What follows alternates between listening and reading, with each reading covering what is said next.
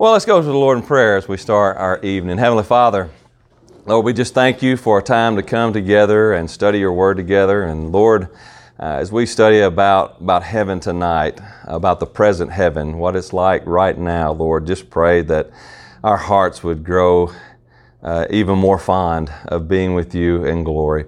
So Lord, just turn our hearts to heaven and let us long to be with you. Just bless our night, open our ears to hear, give our minds the ability to ponder your word, and Lord, just be with us. This I pray in Christ's name. Amen. Amen. Well, if you have your Bibles with you, you can turn to Revelation chapter 6. We'll kind of be in that area most of the time tonight. We'll kind of go back to chapter 4 a little bit, but I think the most of our lesson, the most of our time tonight will be in Revelation chapter 6, looking at verses 9 through 11. Now, when Mary Beth, Gabby, and I went to New York a couple of years ago, of course, Mary Beth and Gabby wanted to go to the Broadway show. They want to go to Broadway. Let's go see a show. I'll just admit I wasn't really enthused about it, right? I just wasn't that enthused. Why do we want to go to a Broadway show? Let's go to a movie or something like that, but why go to a Broadway show? But we did, right? I joined along. Y'all want to go see it? Let's go see it. And we went to Lion King. That was the one they chose to go to. And I'll just be honest, man, I was blown away. It was awesome. It was a good show. Just all the theatrics of it, all the different scenes and everything. It was a good time. We had a great time together. But going into it, I wasn't that enthused, right? I wasn't enthused. I don't want to go to this show. I don't want to see all this. This is not my thing. But once I got there and I saw it, I had a little bit different perspective, right? I changed my attitude. I actually had a good time. It was a good show. I might go back again if they could ever get me back to New York again. I'm not sure they can ever get me back to New York, but I might go to another show if I had to. But that's kind of the thing. We dread the things that we don't understand, that we don't have a clear vision of. And that's even true with heaven.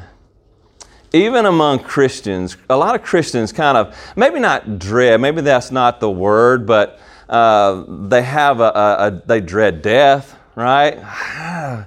Because we don't really understand. We don't really have a full picture of heaven, and so we're kind of reluctant to say, yes, let me go, right? Paul says, to live is Christ and to die is gain.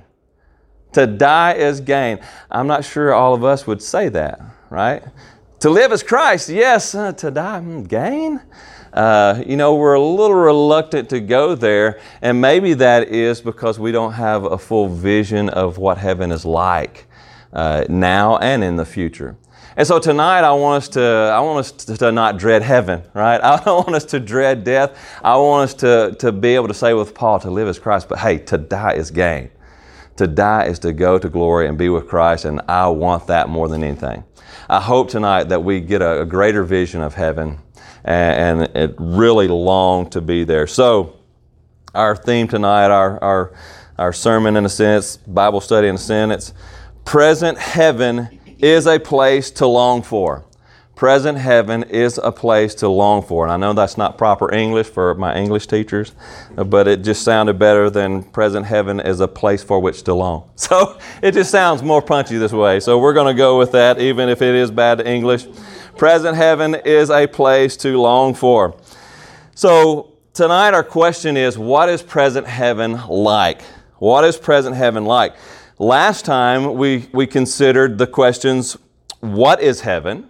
Right? What is heaven? And we said heaven is a place. It's a physical place. It's not just a spiritual kind of dreamy-like, thing. It's actually a physical place created by God when He created the heavens and the earth. So it's a physical place. And second, we asked, where is heaven? And we said heaven is up. Right? It's up. It's up there somewhere. We don't know where exactly. We can't see it. There's no telescope that's found heaven. But it is up. Christ ascended to heaven. He went up to heaven. So heaven is up. And again, if you've missed those details, go back and and go back to that podcast and hear all about that. We also talked about it perhaps being in another dimension. So just go back and review that. Tonight, we're going to answer these two questions. Who is in present heaven? Who is in present heaven? And then we're really going to spend the majority of our time on this. What is life like in present heaven? What is life like in the present heaven? So the heaven that is now. There's a future heaven, an eternal heaven. We'll get there. Our next time we'll start getting into the eternal heaven. But now, right now, what is the present heaven like? The heaven that is right now. So what is life like? That's what we're going to get into tonight. So, first of all, who is in present heaven? Who is in present heaven? And I probably should have tagged this on with last time because we talked about it a little bit, but we're going to look at it anyway tonight and make sure we cover all of our bases. Who is in present heaven? First of all, God's manifest presence. God's manifest presence. And back up, you're there in Revelation chapter 6, back up a couple of chapters to Revelation chapter 4. And let's look at verses 2 and 3. Revelation chapter 4, verses 2 and 3. John speaking here, "At once I was in the Spirit, and behold, a throne stood in heaven, with one seated on the throne. And he who sat there had the appearance of jasper and carnelian. And around the throne was a rainbow that had the appearance of an emerald." And so here he is giving a description of the manifest presence of God. Now, God is Spirit. God the Father, God the Holy Spirit, they're Spirit. And so you can't see Spirit, right? You can't see Spirit. Jesus Christ is the image of the invisible God. God Himself is invisible, but there is His manifest presence somehow, some way. Now it looks like John gives this description that's just spectacular. It's kind of a glowing figure there, but that's His manifest presence. When we go back to the Old Testament and God's manifest presence in the temple, His manifest presence was there. His glory dwelled between the seraphim in the temple and in the tabernacle. And so that was His manifest presence. God is everywhere. There's nowhere that God isn't. But His manifest presence, He is allowing His presence to appear in heaven. So that's what we're talking about there. God's manifest presence is in heaven. Second, the resurrected Jesus Christ is in heaven. The resurrected Jesus Christ is in heaven. We talked about this last time, but again, flip over to chapter 5, verse 6. Chapter 5, verse 6. John says there, "And between the throne and the four living creatures and among the elders, I saw a lamb standing as though it had been slain, with 7 horns and with 7 eyes, which are the 7 spirits of God sent out into all the earth. And he went and took the scroll from the right hand of him who was seated on the throne. And when he had taken the scroll, the 4 living creatures and the 24 elders fell down before the Lamb, which each holding a harp and the golden bowls full of incense, which are the prayers of the saints. And then they sang a song, right? And so he's getting this vision of Jesus Christ. And this is the resurrected Jesus Christ. When Christ died and was resurrected, He stayed around and talked to His apostles for a while, His disciples. He taught them a little while, and then He ascended into glory. His Spirit didn't just ascend up there. His whole body ascended into glory. He is the first of the resurrection, the firstborn of the resurrection. So Christ Himself is dwelling in heaven in His physical body. And so He is there. And Christ will always be God who became flesh. From now on till eternity, Christ, the second person of the Trinity, will be the eternal God-man, right? He will always be in human form. And so He is there, and He is living in heaven. Third, heavenly angels. Heavenly angels. Look again at verse 11, chapter 5, verse 11, Revelation 5:11. Then I looked, and I heard around the throne and the living creature and the elders the voice of many angels, numbering myriads of myriads and thousands of thousands. In other words, you can't count them. There were so many angels, I couldn't make a count of them. They were just everywhere. They were there. They filled heaven, right? And so there's just myriads of angels in heaven. Fourth are the departed saints, or the departed saints. So what I mean by departed saints, those who once lived, they died, and now they are in glory. So our brothers and sisters in Christ. I know it's calling them saints, and especially living here in Louisiana, where Catholicism has such a great influence, but I need to be careful to explain what I mean by saints here. Let's just look first of all at Revelation chapter 7, verse 9 and 10. Revelation 7, 9 and 10. Again, Paul seeing this vision of heaven, the throne room of God. After this I looked, and behold, a great multitude that no one could number, from every nation, from all tribes and peoples and languages, standing before the throne and before the Lamb, clothed in white robes, with palm branches in their hands, and crying out with a loud voice, "Salvation belongs to our God who sits on the throne and to the Lamb." And so these are a multitude of people, so great that he couldn't count them again, that are there. And these are the saints of God who are in heaven.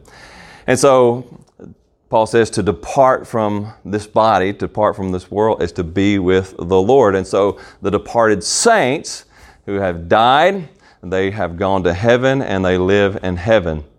And so saints are all of those from the Old Testament to the New Testament who trusted in Jesus Christ and went to be in glory. Now I know Roman Catholicism, you have to be declared a saint, right? And you have to make certain criteria to be a saint. So there's St. Paul, St. Peter, St. Thomas, St.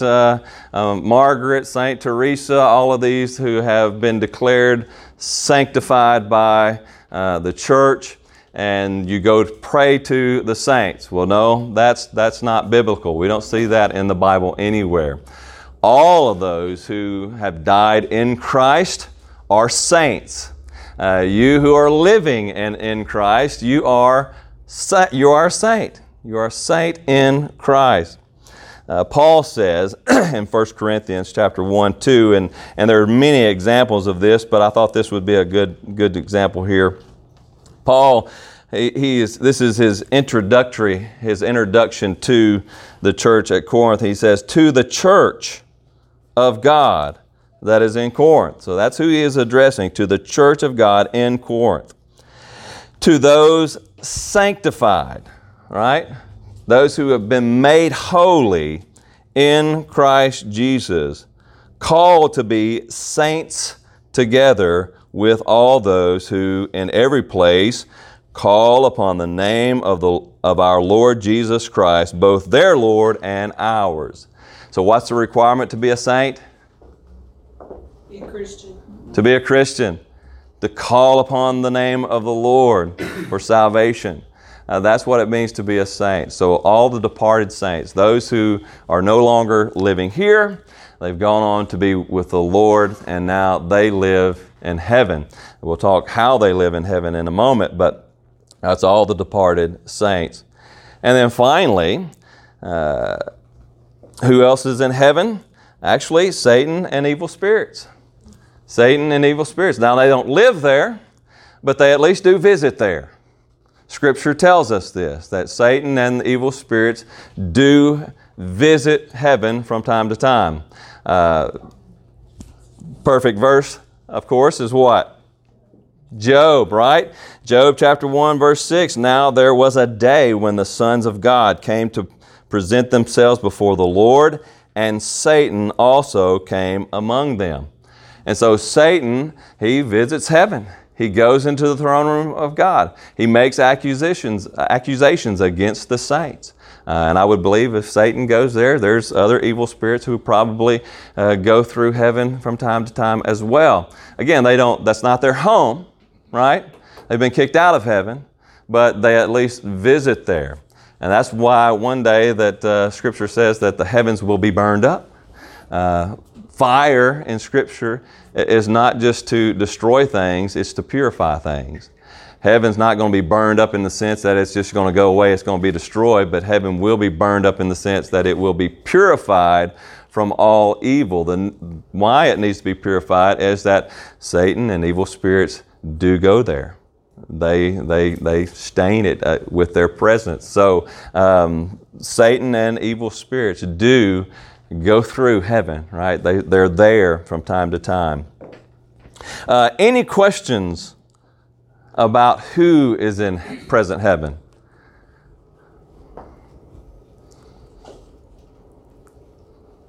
These are Old Testament saints also? I think yes. I think Old Testament saints also. If you take the parable of Jesus of the rich man and Lazarus, of course there's questioning whether they were in heaven or some other place. I think Jesus had them in heaven.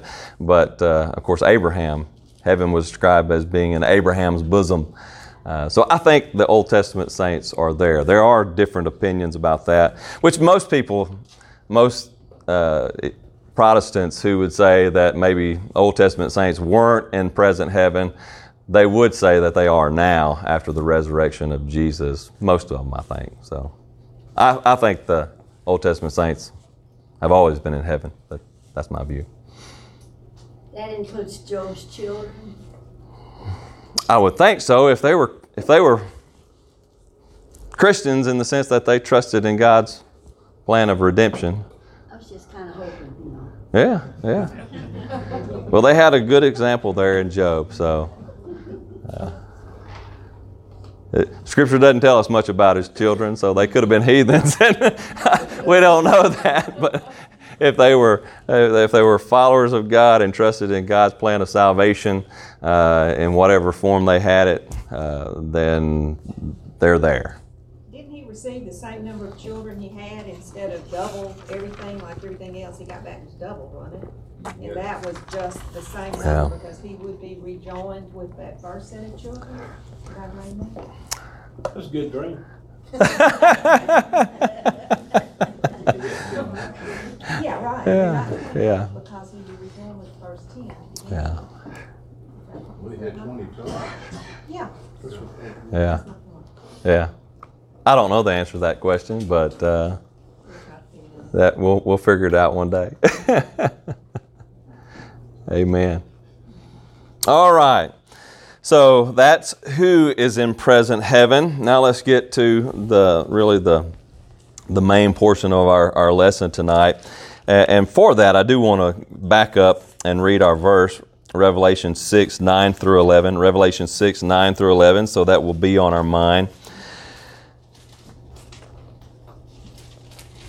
Hear the word of the Lord. When he opened the fifth seal, I saw under the altar the souls of those who had been slain for the word of God and for the witness they had borne.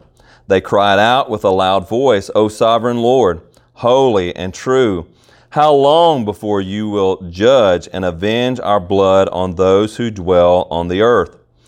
Then they were each given a white robe and told to rest a little while longer, until the number of their fellow servants and their brothers should be complete, who were to be killed as they themselves had been.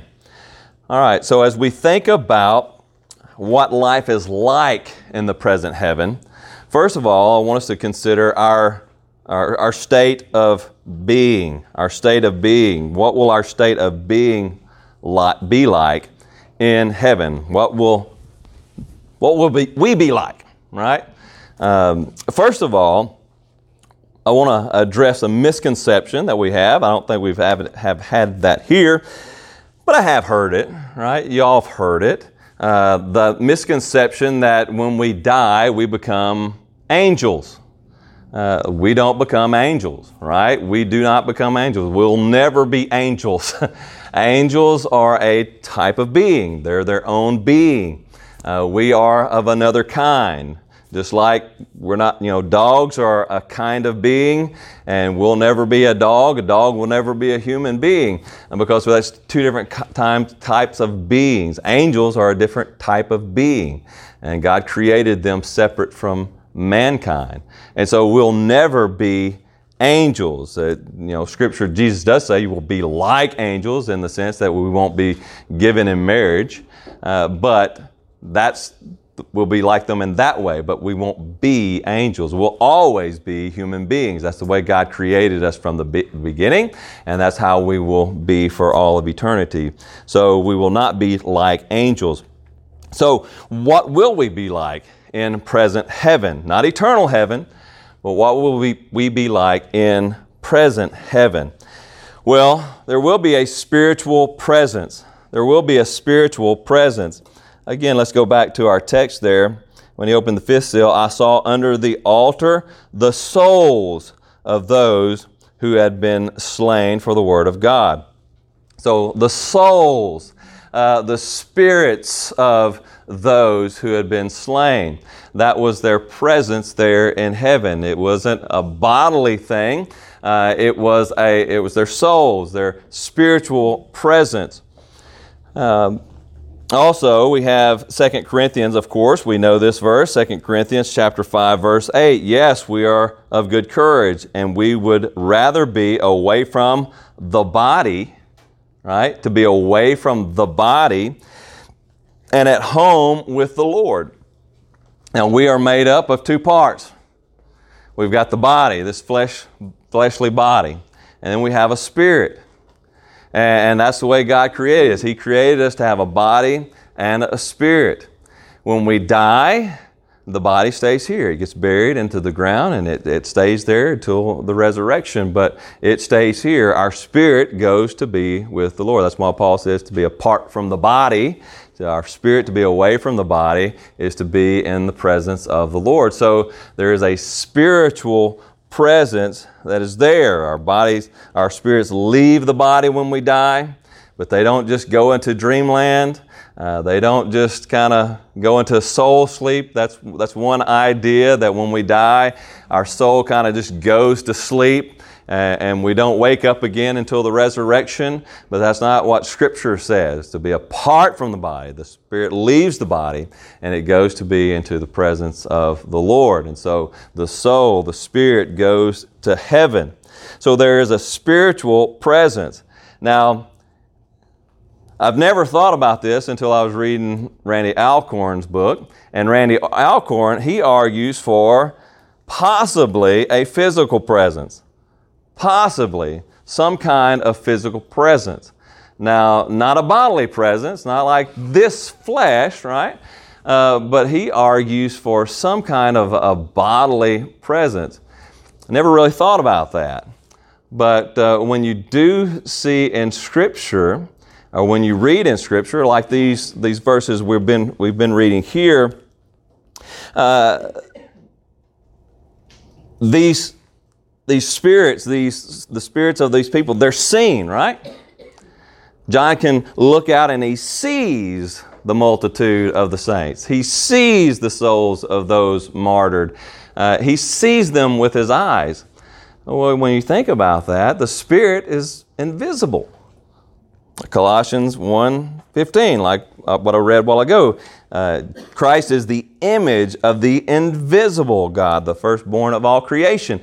He is the image of the invisible God. God's Spirit and God is invisible. You can't see God's presence unless He makes it manifest in some kind of physical type of form, whether that be fire or what have you.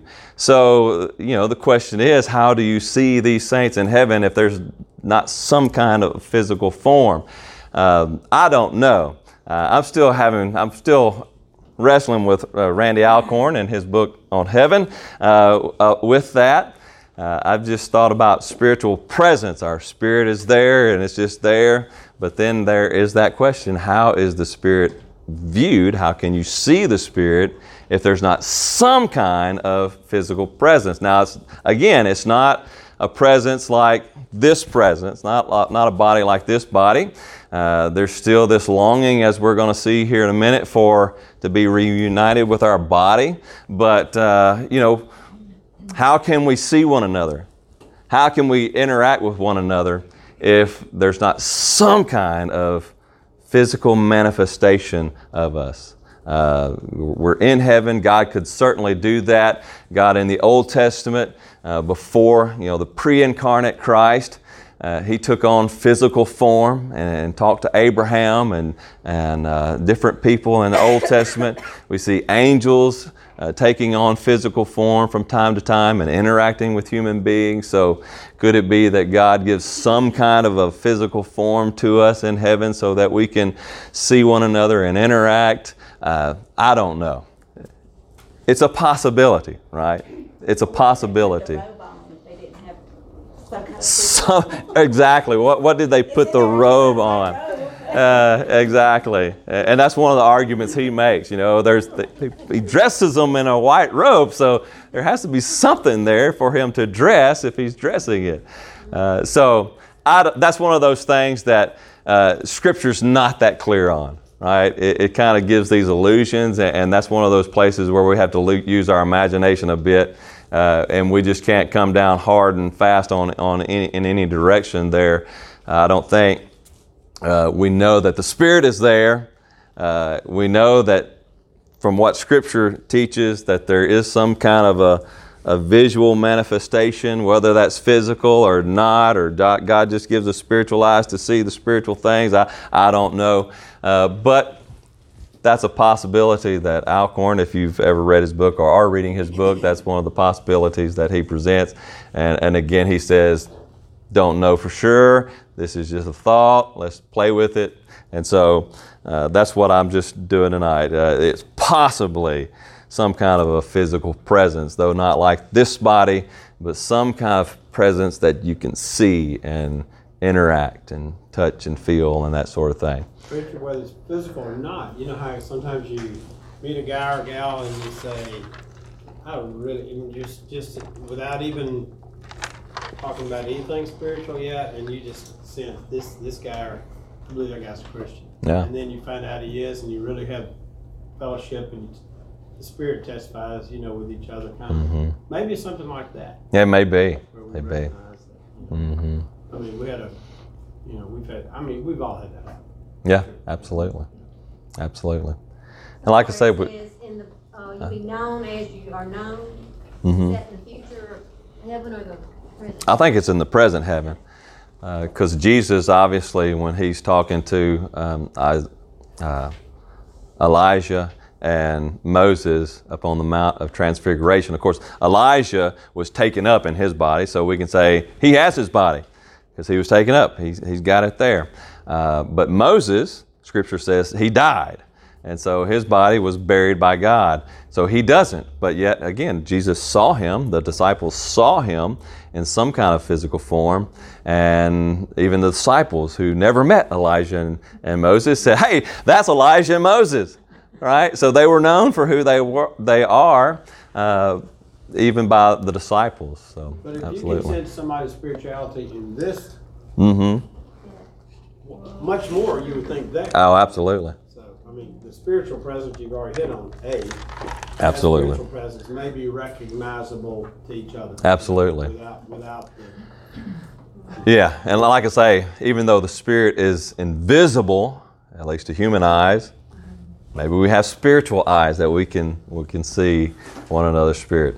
I don't know, but there you go. We know for sure there's the spiritual presence. So that's a hard fact. We know that Scripture is clear on that. There's a spiritual presence. What we kind of guesstimate as, maybe there might be some kind of a physical manifestation that God allows us to have. Maybe not. Maybe it's something else that's beyond our mind, our comprehension.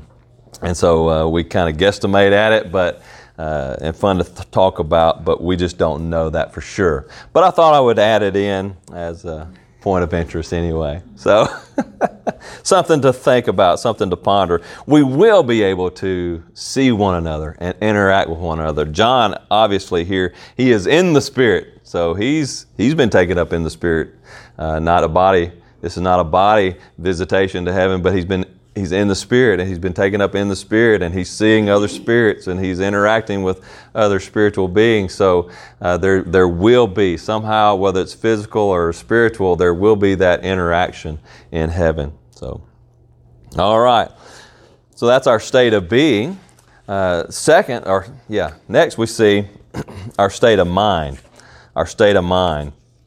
How will we think? How will we feel? This is kind of getting into maybe our emotional state.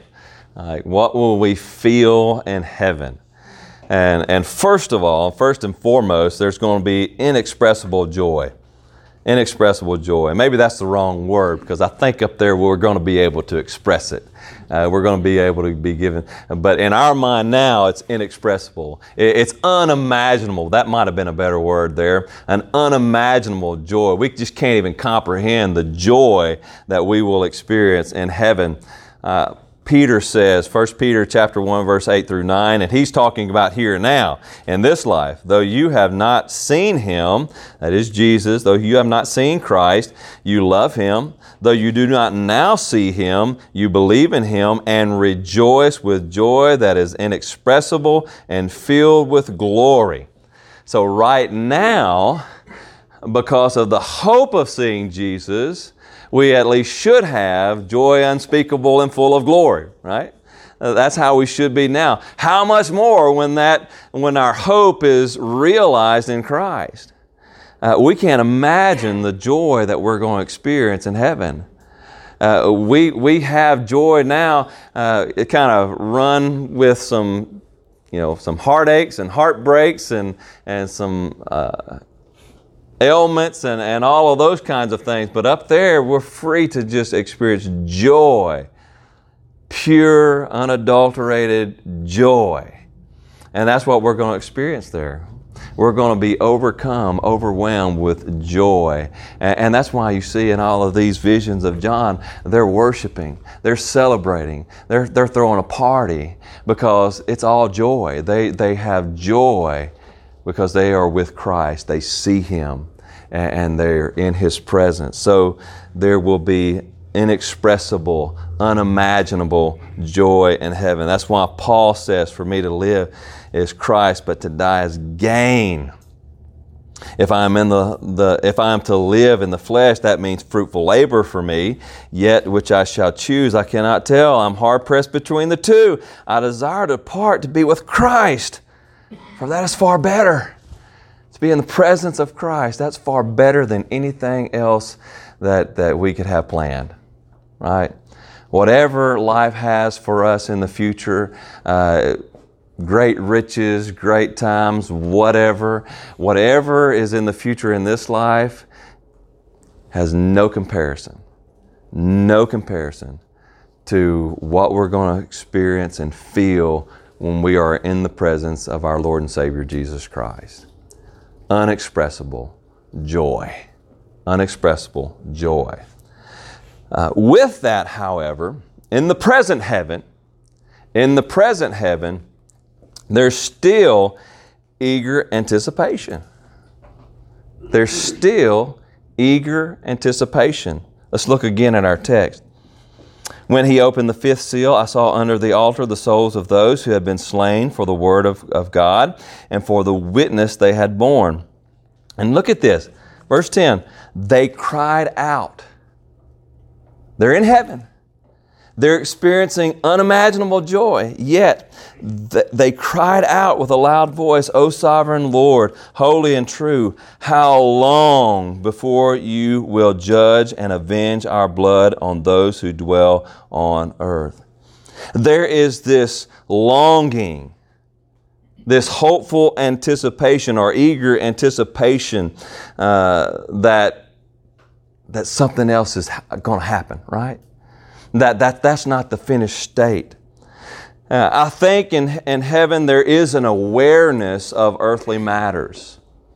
There is an awareness of earthly matters. Now, understand what I'm saying here, because we kind of think, well, are our loved ones like looking down on us? Are they watching us? Are they seeing all the things that we do and all of that? I don't think so. I don't know. Scripture doesn't say for sure. I don't think so. Plus, no one but God is omniscient, right?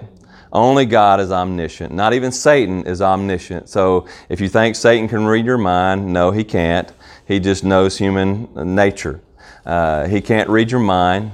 He's not omniscient. He's not omnipresent. Neither will we be in heaven. We're never going to be omniscient. We're never going to be omnipresent like God is. But yet I think there is an awareness.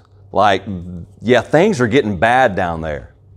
Things are getting bad down there. It would kind of be like, and this, again, this is my imagination.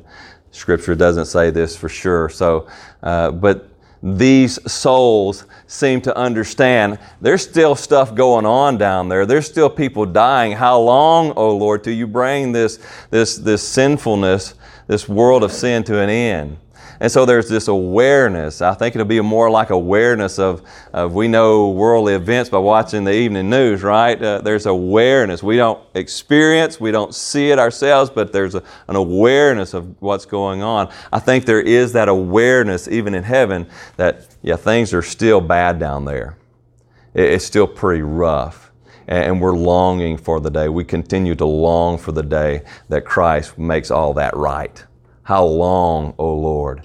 How long until you bring justice to the world? So there's anticipation because there's that awareness. But there's also this groaning for the resurrection. There's groaning for the resurrection. Yes, even in heaven, I think there's this groaning for the resurrection. Romans chapter 8, verse 19 through 23, Paul says, for the creation. Now, what's in creation? Not just the world, all of creation, the heavens and the earth, all of it's in creation. For the creation waits for eager longing for the revealing of the Son of God, for the revealing of the sons of God. For the creation was subjected to futility, not willingly, but because of Him who subjected it, in hope that the creation itself will be set free from its bondage to corruption and obtain the freedom of the glory of the children of God. For we know that the whole creation has been groaning together in pains of childbirth until now. And not only the creation, but we ourselves, who have the first fruits of the Spirit, groan inwardly as we wait eagerly for the adoption as sons, the redemption of our bodies. Oh, that's key.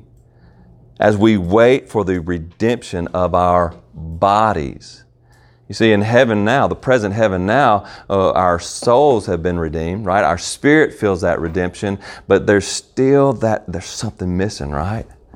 Because God didn't create us to be a spirit. He created us to be body and spirit.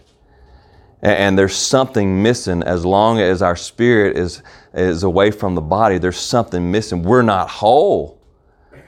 In Hebrew language, we have that word shalom, right? Shalom. Shalom is a complete peace.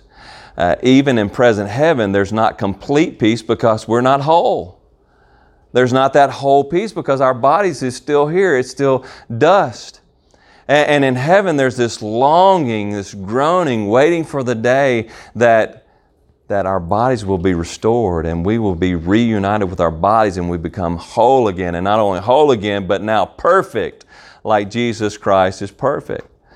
Now, it's not a sorrowful thing because we're still experiencing inexpressible joy, unimaginable joy. That's still there. That's not gone away. But yet still there's that longing, that groaning. Oh, Lord, come, Lord Jesus, come. Let's go. Let's get this thing done. Let's go back down there. Have this resurrection so we can get to the banquet, right? Let's get it done. There's this longing. How long, oh Lord? How long, O Lord, until Christ returns, we are resurrected and all things are made right? How long? And so there is that, even though there's this inexpressible joy, unimaginable joy, there's also that eager anticipation that something greater is still yet to come. As wonderful as this is, something greater is still yet to come. Yes, I think our loved ones, they are longing to be with us. They are longing to be with us, not just in the spirit, they're longing to be with us physically and in their bodies again, together. So there is that eager longing. Any questions? Thoughts or questions at that point? Well, do you really think if we're aware of, in heaven, if we're aware of things on earth, that we will have that inexpressible joy? Because will that not bother us to know? Well, here's the key. The inexpressible joy comes from being in the presence of Christ. And being in the presence of Christ outweighs every sorrow. When you're in the presence of Christ, even though you have that longing, you long for it to be, everything be made right. We know everything's not right yet. We still see our brothers, or we know our brothers on earth are still suffering because of their relationship with Christ. We're longing that all that will end. So the key there is the presence of Christ. It trumps all sorrows. The presence of Christ trumps all heartbreaks. It's in Him that we find our complete joy. Even now we say that it's only in Christ that we can have true joy. Even now as we live as Christians on this earth, even in these sinful bodies, when we really focus on Christ, even when we're going through great sorrow, we can find joy in Him. He's our joy, and He should always be our joy. Up there, it's going to be perfect. We're going to be apart from these sinful bodies that long for the physical things, and we're going to be in His presence, and we're going to realize the true source of our longings. It's Him, right? Everything is about Him. And so, no, I don't think it's going to bring us down in the sense that it's going to bring sorrow into our hearts, like we would think of sorrow now. But there is the fact that, every tear and every tear won't be wiped away until the day of Christ's judgment, when he sits upon the judgment, his throne of judgment before the church. He judges the church. He passes out rewards. There's going to be some sorrow there. Lord, I wasted a lot of time. I'm crying because I'm sorrowful because of what I didn't do for your glory. But then He's going to wipe away every tear. So there is that. Just because we go to heaven doesn't mean we're completely through with sorrow. Now, I think present heaven, when you're there, I don't think you're going to feel that, continual sorrow. But there will be this longing for, there's greater things to come. I'm ready for those greater things to come. But you're still that's going to be overshadowed by the joy of just being with the Lord, being in His presence. That answer your question? I would think that people in heaven don't necessarily know the day-to-day activities of what's going on earth. But I can see how that eager anticipation would especially be evident if you knew that Satan had not been cast into the pit. Yeah. And you long for that separation, because that's the reason for the woes here on earth and the struggle here on earth is because he's still not thrown into the pit. Absolutely. Especially if, like you said before, he still has access to the Father. Yeah. That's right. It could be that they still have an awareness of what they went through in their life on earth. Mm-hmm. So they know that, that's still going on. Yeah. So you want that to be over. Right. right. So man's struggle Yeah. will be over. And that's why I say it's an awareness. No, I don't think my grandpa knows about my daily dealings. I don't think he knows of all my failings. I hope not. I pray not, right? He might be sorrowful if he knows about all my failings in life. But yeah, I think there's that awareness that, yeah, there's sin still down there. And my loved ones are in that, right? And they're having to suffer through that. And so there's that awareness. No, it's not the knowledge of individual, because again, they're not omniscient. So they're in heaven. They're not omniscient. They're not omnipresent. They're in heaven. They can only know that's right around them. And so, no, they can't, beam down here or whatever and walk in our midst and know all of our exact dealings. But there's that awareness, like sin's still down there. We're still waiting on the Lord to come and make all things new. And so there's that's why I say awareness. Any other questions?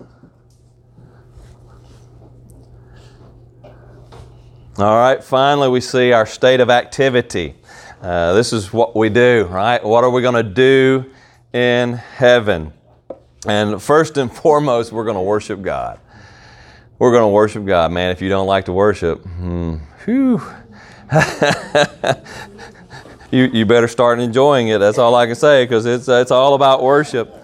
That's a lot of what's done. That's not, I don't think that's the only thing that we do in heaven, but that's a whole lot of what we do in heaven is just worship. I mean, you go back up there to chapter 4, and you start reading through there. The angels are worshiping. Holy, holy is the Lord God Almighty, who was and is to come. Worthy are you, our Lord and God, to receive glory and honor and power. Worthy are you to take the scroll and to open its seal, for you were slain in your blood, and by your blood you ransomed people for God from every tribe and language and people and nation, and you have made them a kingdom and priests to our God, and they shall reign on earth. Worthy is the Lamb to be slain who was slain, or worthy is the Lamb who was slain to receive power and wealth and wisdom and might and honor and glory and blessing. To him who sits on the throne and to the Lamb be blessing and honor and glory and might forever and ever. They are worshiping. They are worshiping. It's party time in heaven. Here is God. Here is Christ. We are worshiping the center of our joy. It's all about worship. We are worshiping God. And, one of the problems of sin is that we get bored with things. We're not going to get bored with that. We're not going to get bored with that. When we are in the presence of our Almighty God, we are not going to get bored of worshiping Him. We can worship Him for eternity and never be bored. It will be that exciting, that exhilarating. So we will worship God. Again, I don't think that's, in the sense of that, singing songs and throwing down our crowns. I don't think that's every minute, all that we're doing all the time, but that's a big part of it, a real big part of it. We will be worshiping all the time, even in the other things that we do. So worship God is the big thing. Second, commune with God. Commune with God. These saints are communing with God, right? They're crying out to the Lord. How long, O Lord? They're praying, right? They're communing with Him. They're talking to Him, and He's talking back to them. So they're communing with God. There's that communion. Boy, what will it be like when we get to be in the presence of God, presence of Christ, to talk to Him and have Him talk directly back to us? We're going to be able to commune with God like we've never been able to commune with God. So we're going to commune with God. Third, we're going to commune with the saints. We're going to commune with the saints. You feel like these guys, they're here together. Again, let's look at that.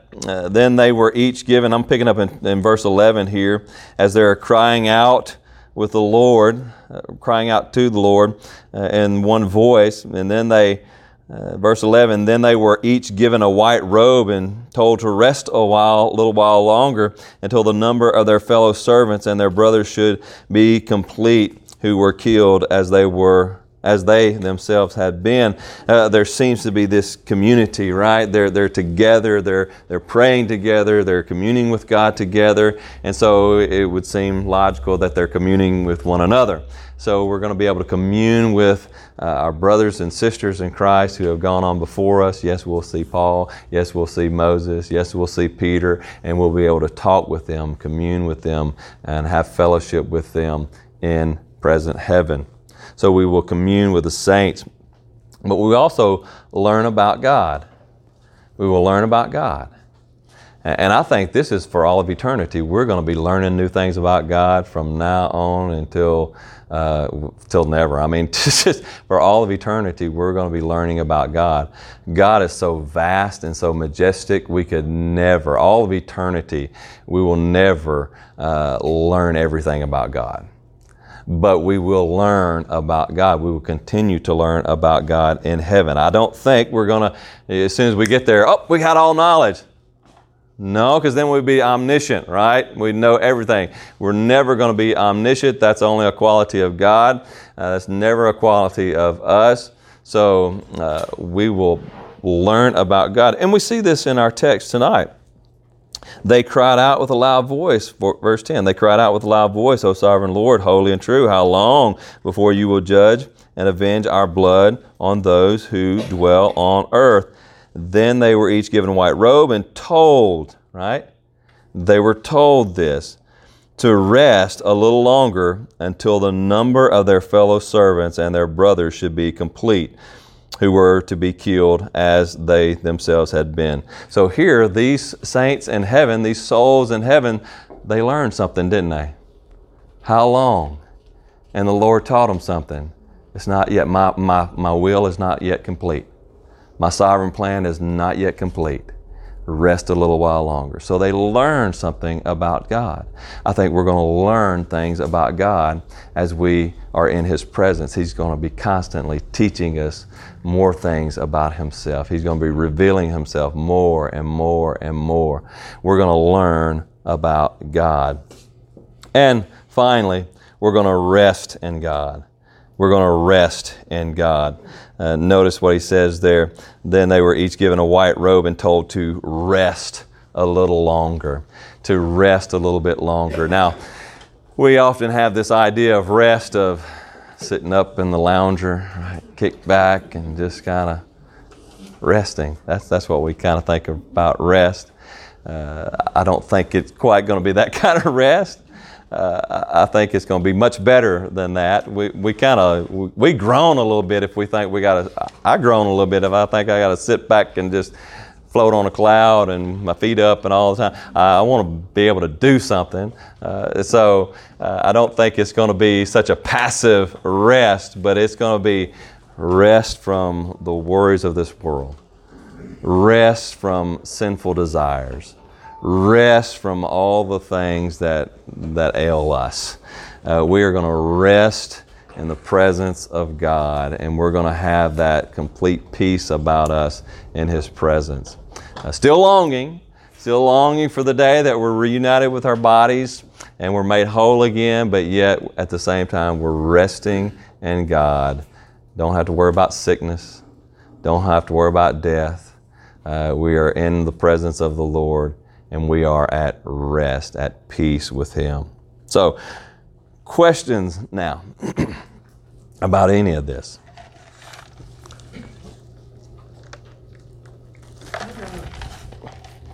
Going back to this question statement back there a while ago about Moses.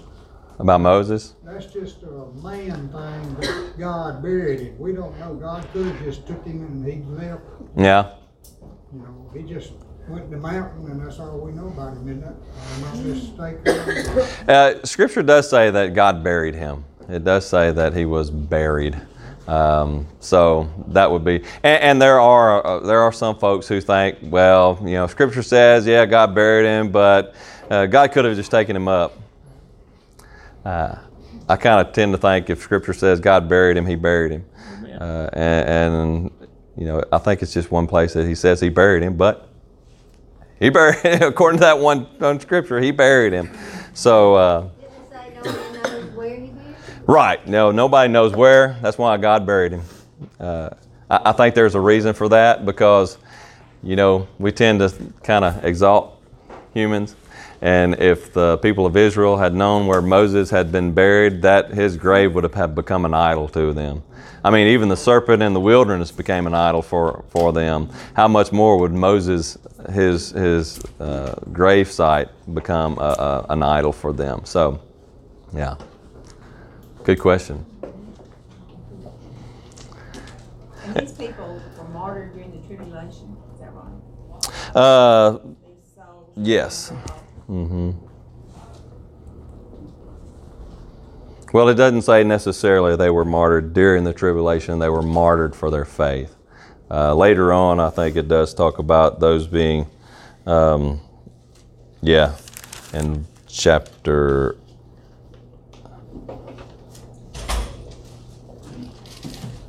Into chapter 7, I think it talks about those who were martyred in the tribulation. These souls, it just says they were martyred. So, I don't know. Maybe they were, maybe they weren't. So the ones in white robes in chapter 6, verse 11, and then the ones in chapter 7, verse 9, with white robes, and then verse 13, these in white robes.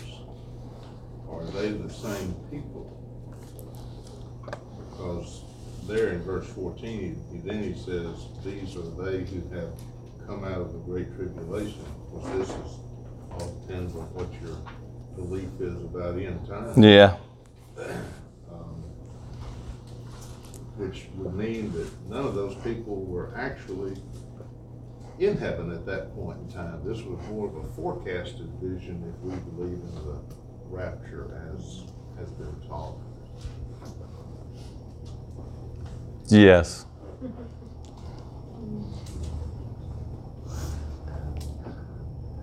Moses was buried in the valley of Moab.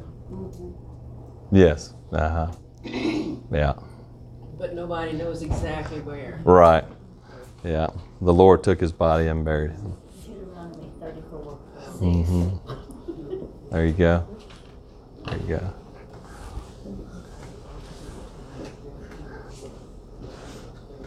So yeah, this is a future vision. No matter what you have of, some of this is a future vision, but I think you can say it was definitely before the resurrection, because the resurrection doesn't happen until way back on in the 20 chapter. Was it 20 or 20? Where is that? 21.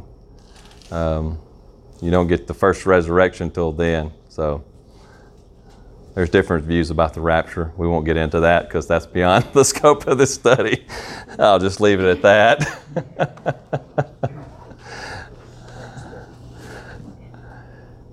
Any other questions?